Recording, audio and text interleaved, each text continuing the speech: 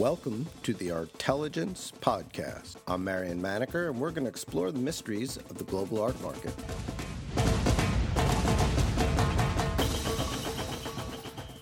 Nicholas McLean is one half of the transatlantic private dealership Eakin McLean. Together with his partner, Christopher Eakin, they are regular fixtures on the international auction circuit, where they are prominent private dealers and art advisors. I spoke to Nick recently about the differences between the public and the private markets. We also discussed collector motivations to buy and sell, the difficulty in acquiring works as a dealer, and his thoughts on the next body of work he thinks buyers should focus upon. You and Chris worked for, I can't even remember, how many years were you running the department at Christie's together? It's about 8-9 years that we ran it, yes, together. And then when you opened your gallery together, you said that you came across a whole different group of collectors that you'd never dealt with before. People, who worked only on the private market, who were not customers of either auction house. And I wanted to get a sense from you, one, to just sort of go over that with me again, and then two, whether you think that's changed over has it been 10 or 12 years that you guys have been in business? Yeah, 11 years actually, right? Well, you're right on the mark. It's changed. It certainly hasn't changed that. In fact, if anything, it's increased the number of people who we find prefer to buy privately rather than at auction. Obviously, the auction houses have become more involved with private sales, but there's still many people who prefer to buy privately from dealers simply because they find the process of dealing with a smaller business means that they can be assured of discretion. And we were very surprised. And there were certain people that we had dealt with when we were at Christie's and just had probably, embarrassed to say, not given them enough time, with the assumption that they weren't bidding heavily at auction and therefore they weren't a good buyer until we discovered that when we left and offered them things privately, that they were much more interested than they're really only interested in buying privately. And we have several collectors that we deal with in that way, and they may occasionally they'll step up and buy something at auction, but they like to be able to not go through the uncertain process of buying in a sort of public environment. These can be people who don't even buy from an art fair, and they like to know that it's coming straight from a fresh source, and that if they decide that they want to resell down the line, or their family wants to resell, that it retains that same market history of essentially not having been exposed to the open market. And is it that sense of freshness that drives them, or just the not wanting to feel pressured to compete on a price? Quite often that they will pay more privately to buy something than they would at auction. I mean, often even above market price, just to have the chance of securing something and not having to go through that uncertain process. They know there's always a chance they could buy something cheaply at auction, and also they could find themselves being involved in a bidding war, and therefore they will sometimes pay more than way more than the work might actually achieve at auction. Perhaps it's always been the way, but I feel that these are people that we've many of these people we've met since leaving, and who are very active in the private market. And there's also, I think, a little bit of lack of confidence by the fact that so many works that come into the market now have a sort of third-party guarantors, and the sense of who one's bidding against, and is this somebody who's got a little bit of an advantage, and that that puts off some of the people that we work with. So is the private market more than driven by the buyer's demand? And by that, I mean, if you have a client is looking for a specific work from a specific artist, and I mean a type of work, a 60s, Liechtenstein, and the range of their interests, are you able to then go out and sort of search for that work for them to make a private deal, as opposed to waiting until someone raises their hand and says, I'm looking to sell my 60s Liechtenstein, and see about contacting the people are interested in that? Yeah, I mean, if somebody says they are specifically interested in a particular type of work, we might call a collector or collectors who own the type of work we think would be of interest, and say, look, we have a specific person who's extremely keen at the moment. Might you consider? And sometimes that does result in them saying, okay, I'll take advantage of this, and often the buyer will say, look, I'm prepared to pay that bit extra. And the owner will feel, well, maybe this is a good time to take advantage of this, or maybe they never even consider selling, but because the offer is at a particular level, they may be tempted. And there are quite a number of private sales that take place in that way. I mean, I would prefer it if a work is consigned, we actually have it on, under our control for a certain period of time, and we're able to go out to that collector who may have that interest. But that requires certain amount of good fortune for the stars to align in that way. And do you have a sense?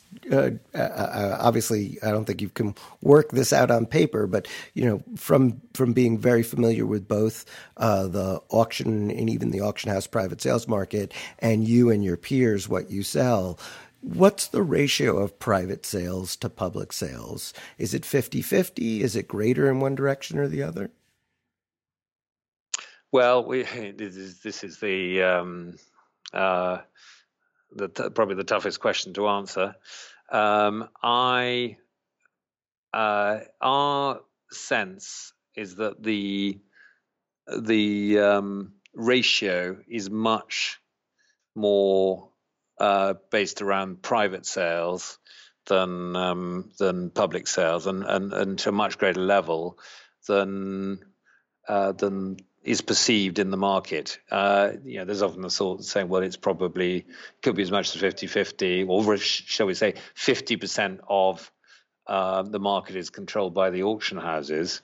I would say it's much more likely to be 30-70, even 25-75, in that 25% of the auction market is auctions take up the whole of the market. Particularly, I'm referring probably to 20th and 21st century art. And the reason for this is that there are so many private dealers who are, often doing quite high volume or certainly high value deals. There's a huge number of private galleries who are making sales separate from what we know takes place at art fairs.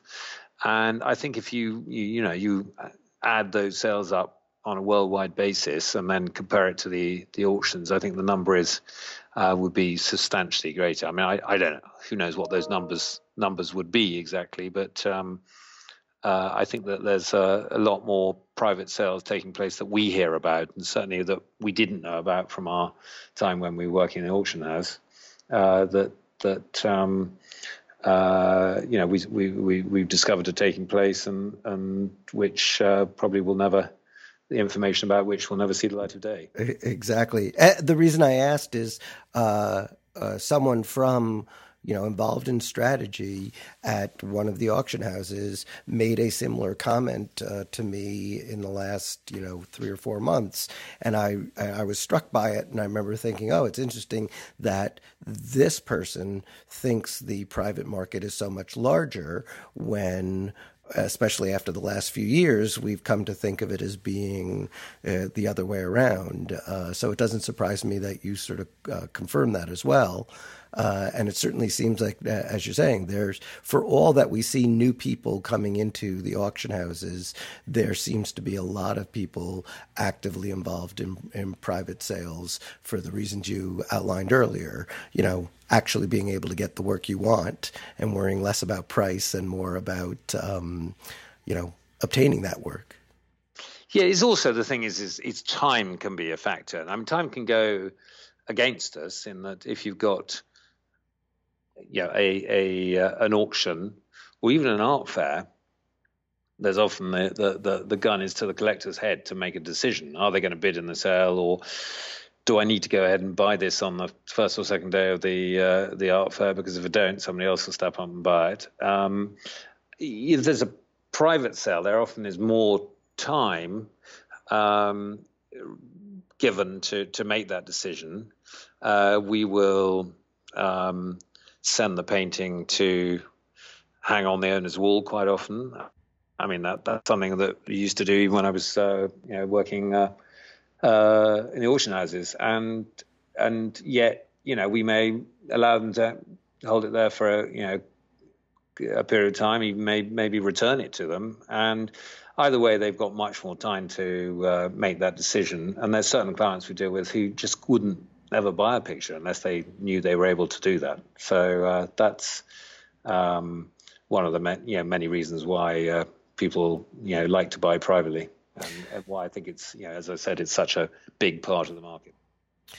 So can we switch for a second just to talk about acquiring work? It's hard for all of us. I mean, it is difficult because we're at this extraordinary phase where you've got this contracted market, and yet the prices are still pretty strong for sort of good material, and so it's very hard to go out and buy things because it's not as though any owner feels the need.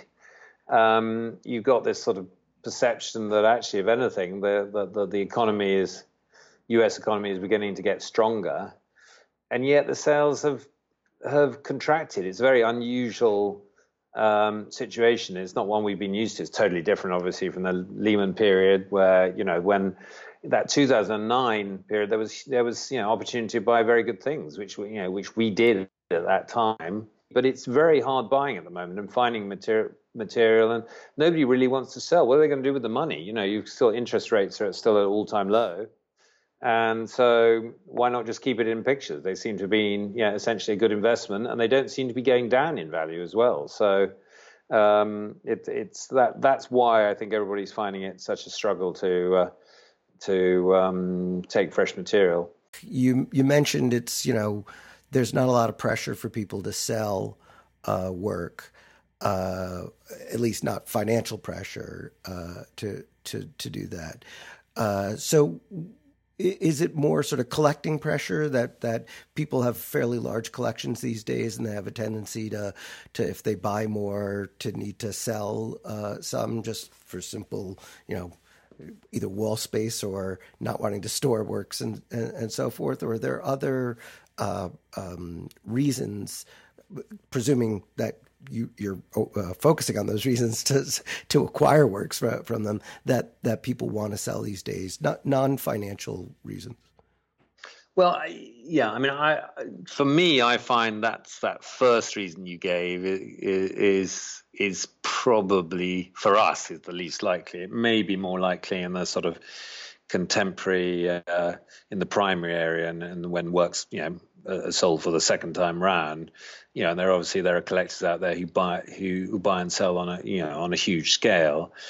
I find that happens a little less with our collectors. It sometimes, there's no denying that it can be price related. So if a market for an artist has moved. In a way, it's part of our duty almost to be able to tell them and update them on what the current value is, and it may be at that point that they're tempted also to decide, well, I might take advantage of that. Quite often they'll say, well, that's interesting to know. Let's, should adjust the insurance figure I have accordingly. We always talk about the 3Ds, death, divorce, debt.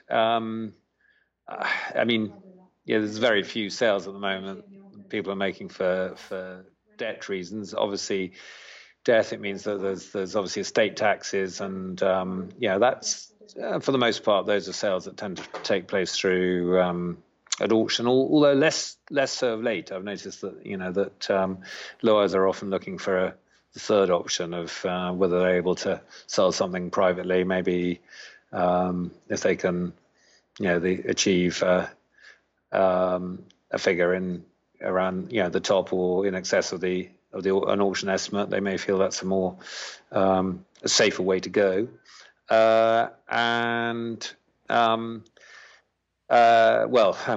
Divorce is something which is that eternal. Yeah, eternal, but ultimately it's not something that happens so often that works come to the market for that reason. Quite often people will just want to change. There are real collectors who will look and say, well, I think actually that particular work I've got is, it's a good example, but I could do better, or it doesn't quite fit within the collection. And they might sell for that reason as well. So taste change. I don't think the reasons have changed dramatically. Yes, there has been a little bit more speculation over the years. We see this with an artist like, say, Mark Bradford. We've seen his work go up substantially, and the fact that the artist himself obviously does not like pictures being speculated and likes to keep a sort of tight control on these works. And yet, of course, they still come to market, and when they do, because they're so difficult to buy, they obviously end up making good prices. So, which feeds on the speculation further. So it's and that's something that happens, I think, more with first century art, and particularly with primary art. I also think that speculation for a lot of collectors is more about validation of their taste or interest. Right, many of your buyers bought things that they cared about deeply, and if someone cares about it so much more to put such a high valuation on it, that it's less about the monetary gain than it is the confirmation that this work I thought was important. Other people now agree with me and are willing to pay for it. Yes, but I mean, again, whether somebody every collector is different in that sometimes there's some collectors, we tell them that their painting's gone up in value, and they're almost rather disappointed to hear that, because I think it's going to be rather hard for me to find other ones again. There are others you can see, you can almost sort of hear the smile on the other end of the telephone when you tell them the work's gone up, but they say, well, that's good to know, but I'm never going to sell, but that's that it affirms my taste, as you just said. And there are others who just can't resist and just feel they want to take advantage of this, and thinking, well, if there's somebody particular out there who wants to buy it, then I'll sell it if it really has gone up by that much. So presuming some of your customers, you've sold work for them that has gone up a great deal, and they're the type that see the free money as too exciting not to put back into art. What these days would you be suggesting they spend money on? And even before you answer that, I want to give you credit. I think it was in 2011, I asked you a similar version of this question, and you said Gerhard Richter paintings. And over the sort of 4 or 5 years following that statement, certainly he's dominated the art market. Yeah, I'd love to say I was a genius in coming up with that comment. I think there were a few people ahead of me on that. But knowing which way the wind blows, you don't have to be a genius, but you do have to be aware. Well, it was the way we probably, it certainly helped by the fact that we were, and still do occasionally, sort of buying and selling in, his work, and particularly with the abstracts, because simply the photorealist works from earlier and sort of pop period works are obviously so much harder to find, and so there's. It continues to remain obviously a very strong market, but I think probably by 2011 we were already sort of seeing it, moving quite fast forward. Probably, I don't think anybody could have predicted it went quite at the upward trajectory as it did. I mean, for us, the area that we've been looking at is we feel that the Italian pop movement, or popular art movement as it was called, is still quite underpriced. The most sort of famous two is Mario Schifano and Tano Festa, and we're starting to see some very strong prices for his these two artists' work in at auction in New York. But I think there are other artists that from really Italian 60s and 70s, who are still, I think, underpriced. I think there are many Italian artists who've been ignored, and obviously there's been a huge focus on Fontana, but ultimately the arte povera movement has been, I think many artists have been still not overlooked, but not seen in quite a same international level as some of the leaders of the movement. I mean, you think of somebody like Burri, who really, I think, very few people in America knew about until the great show at the Guggenheim, and it's definitely had a big effect on the market. But I think that's correct, and I think they're still underpriced. So is entire so. Well, that sort of goes to the whole sort of question of the confidence of taste. I mean, as much as we talk about people wanting to buy works for, their own reasons, there is this very powerful surround of confirmation. The idea that someone else wanted it and bid it up at auction, or bought it quickly once it became available, or any of the other of, external signs of, demand from other places. And yet the best art collections usually have some sort of idiosyncratic driving force behind them that's about the collector, not about, some broader consensus. Yes, there's no doubt there has been a change in the way people collect, and obviously it's not a new thing, the idea of people buying for investment or even speculation.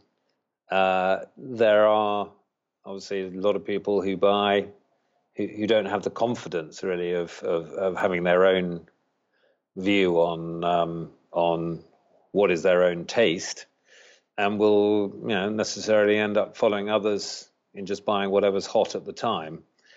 And that may be emphasized further by the effect of, communications through via the internet or Facebook, or through social media, and essentially what is the hot artist that everybody should be buying, and then you get a couple of big prizes at auction, and then now we're on to that artist. And we've so from our perspective,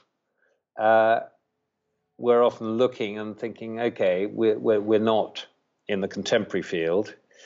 I mean, in general, we sort of go up to 1970, maybe 1980, and we will look at areas of the market, in particular artistic movements, which we feel have been slightly overlooked, and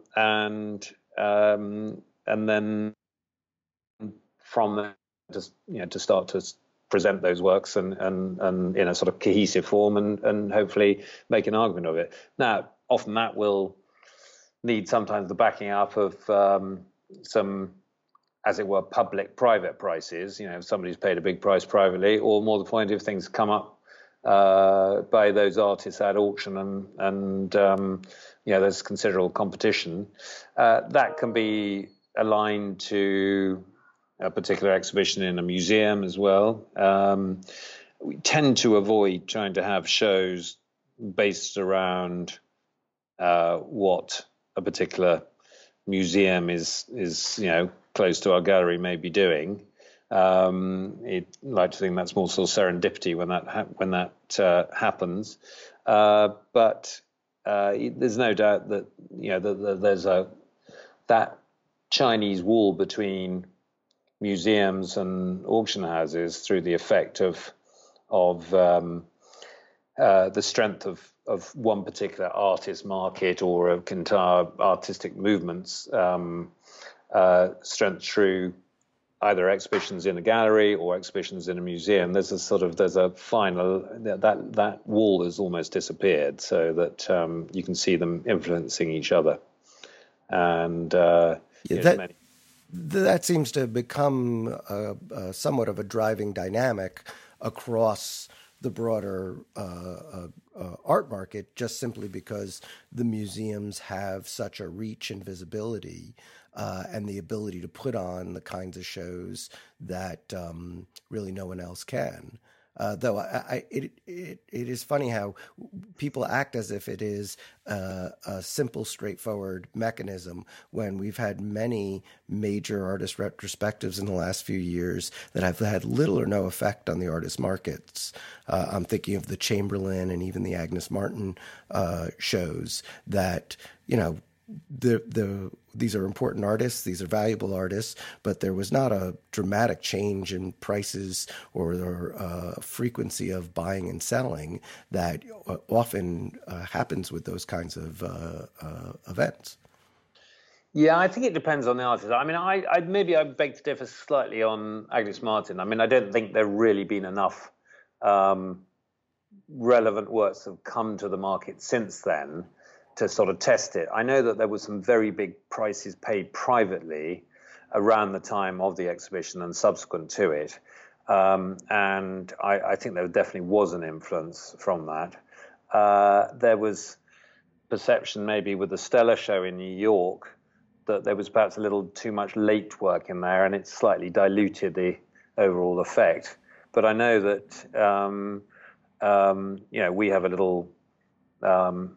we have a small black Stella in our current exhibition, which is not for sale, but we probably could have sold it 3 times over. And I think that part of the effect of that is because of people have not realised the importance of these works until seeing them in the context of that show at MoMA.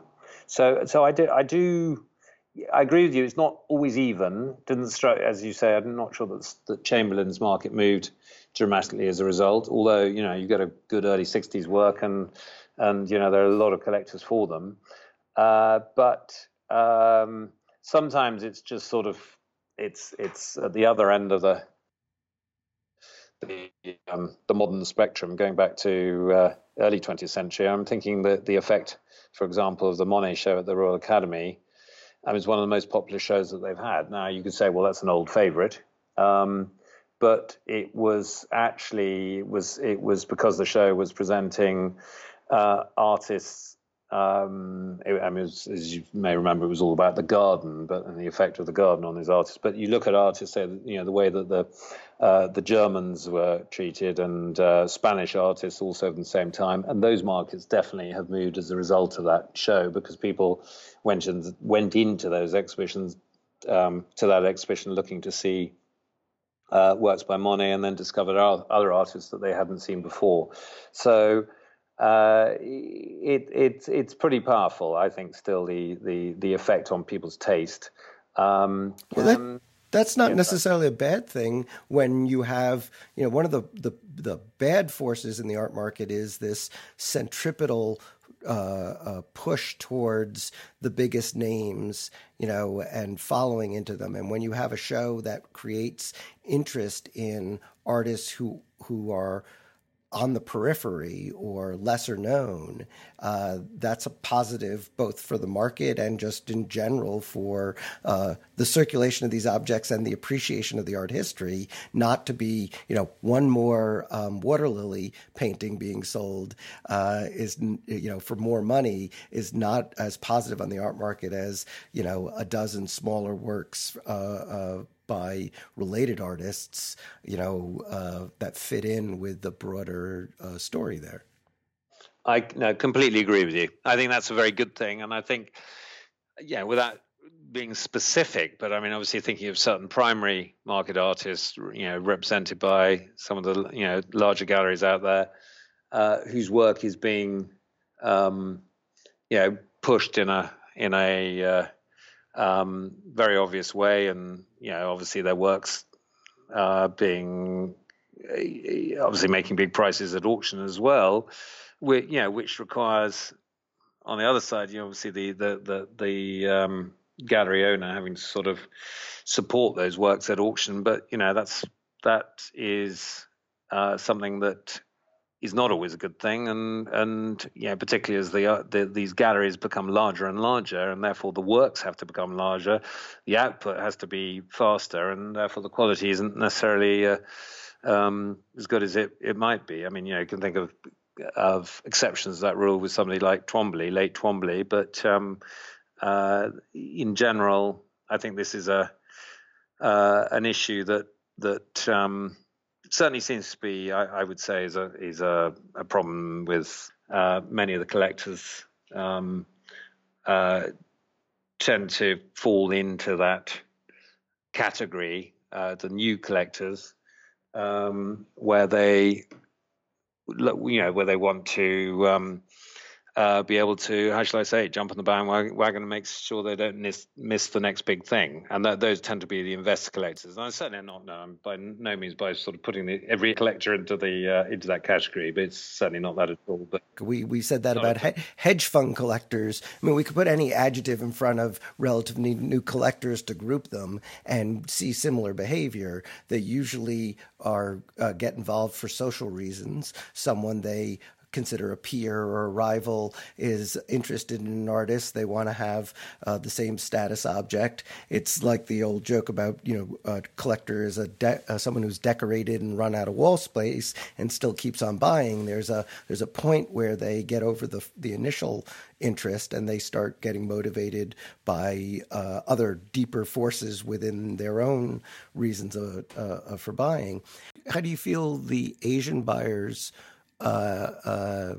broadly, not just Chinese, but the Indonesians, even really Middle Eastern buyers, do they, because these are abstract works, does this, like the Richter abstracts, sort of fit into a certain universal language? Oh, yes. Yeah, I think so. I mean, there's many Asian collectors who collect abstract works. I mean, I think, notable that works which have a sort of calligraphic influence, like, particularly an artist, somebody like Franz Klein has always been very desired and is becoming more so in Asia.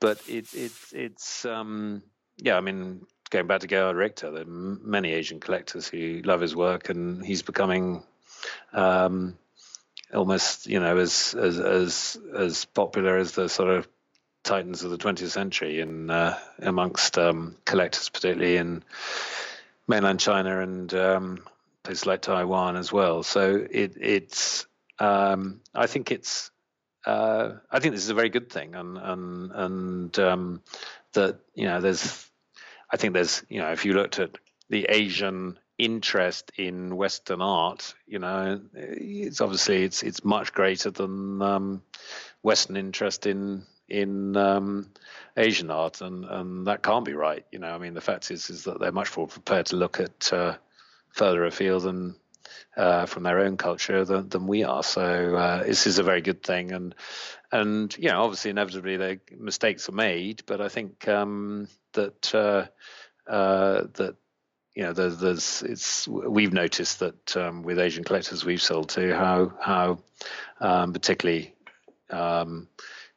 Chinese collectors and obviously with Japanese collectors who were buying Western art for a long time. That there's incredible speed at which they learn and many have incredibly good eyes. So, but I think that that's exactly what we said about the hedge fund buyers 10 years ago too, right? That they weren't taking their time. They would buy something in the several $100,000 range and then immediately buy things in the several $1,000,000 range and would be very confident in their choices. And I know at least one collector who was looking at the private sale that Christie's just brought to Hong Kong, and sort of commenting that that's a very sophisticated market, and you have to be very careful what you bring there now. That it's not just going to be greeted as thank you for bringing this to us. The buyers are going to know their stuff, and they're going to know whether you've brought your best stuff out to them. Oh yeah, no, they've learned quite very quickly. I mean, it's there's no doubt, like the hedge funder who relies on information from as many sources as possible. Many of the new collectors, we've noticed particularly in mainland China and in Hong Kong, do like to seek another opinion. And of course, that in a way is just sort of partly is a matter of confidence. When these collectors gain the confidence, they feel they don't need to keep checking, or maybe they have a specific advisor they work with who can point them in the right direction. Then it tends to be the case that they end up being offered better things privately, because no dealer really wants to sort of risk offering very good things that might end up being shown around, for confirmation of quality. So, and that's sort of beginning to happen. It's taken a while, and it sort of took a while really with many of the American hedge funders as well. So, that's just a matter of a market maturing. That's all. So it sounds like what you're saying is there's a bit of a qualification on both sides of the private market, right? That the buyer has to show the private dealers that they can be shown the best works, as much as the buyer has to trust that the dealer has those works to show them. Yeah, no, I think that's absolutely true. I mean, if it's it's a broad brush statement. There are many collectors in well, first of all, there are many American hedge funders, and there are also many collectors in China, Hong Kong, and further afield who actually have that confidence and really do not need the field to go and check with several other people before making a decision, because in many ways for the dealer, particularly a dealer who might be based in Europe or the US, is obviously to go through the process of offering a picture to the other side of the world, which might require the collector to actually travel over to Europe or Asia, or even for the painting to be sent over. They want to be pretty sure before they do that the interest is keen, and that they're not going to change their mind on a whim, but also that that having sent the image to that particular collector, it's not going to be checked with all and sundry, and that's just a matter of time before a collector realizes that. And there's some who don't, and there's still a good collection, but often they'll end up doing that by buying at auction, where it's more of a public thing, and they can feel more comfortable with the fact there's other competitors, and it's two types of collector really. Well, that's what you're making clear, and it's funny. I don't think popularly we perceive it that way. We think of it as just being some single undifferentiated mass of collectors, but it's really either a life cycle or maturity or just a habit, how they would like to proceed, that determines which side of the market, as it were, they participate in. Yeah, I mean, it's sort of also important to say that there are very few collectors out there who don't like to buy both privately and at auction. You know, it's about wherever the picture turns up. If there's a picture that somebody really wants to own, you know, the fact whether it actually appears at auction or it's at an art fair or they just offer it privately. I mean, maybe one particular type prefers it's offered them privately, another prefers that he actually got the comfort that it's come up at auction. But if it's a picture that whoever that collector may be wants to buy, then it doesn't really matter where it is. They'll probably still try to buy it either way, whether it's privately or at auction, and there are plenty of collectors like that. So there's a clear Venn diagram with a very large section in the middle where, you know, people who buy from in both ways. So I don't want to mislead in that way and say there's one or the other. But there are certainly for us, many collectors that we deal with who hardly ever buy at auction. And there are others who will spend quite a bit of time going around the auctions and checking to see whether there's something that's coming up that might, fit within their collection. Yeah. Well, I think that's probably as good a place as any to stop. We could go on for hours, at least I could, and I'm sure you've got other things to do. No, that's great. To talk, really. Thank you for listening to the Artelligence Podcast. Visit us at artmarketmonitor.com.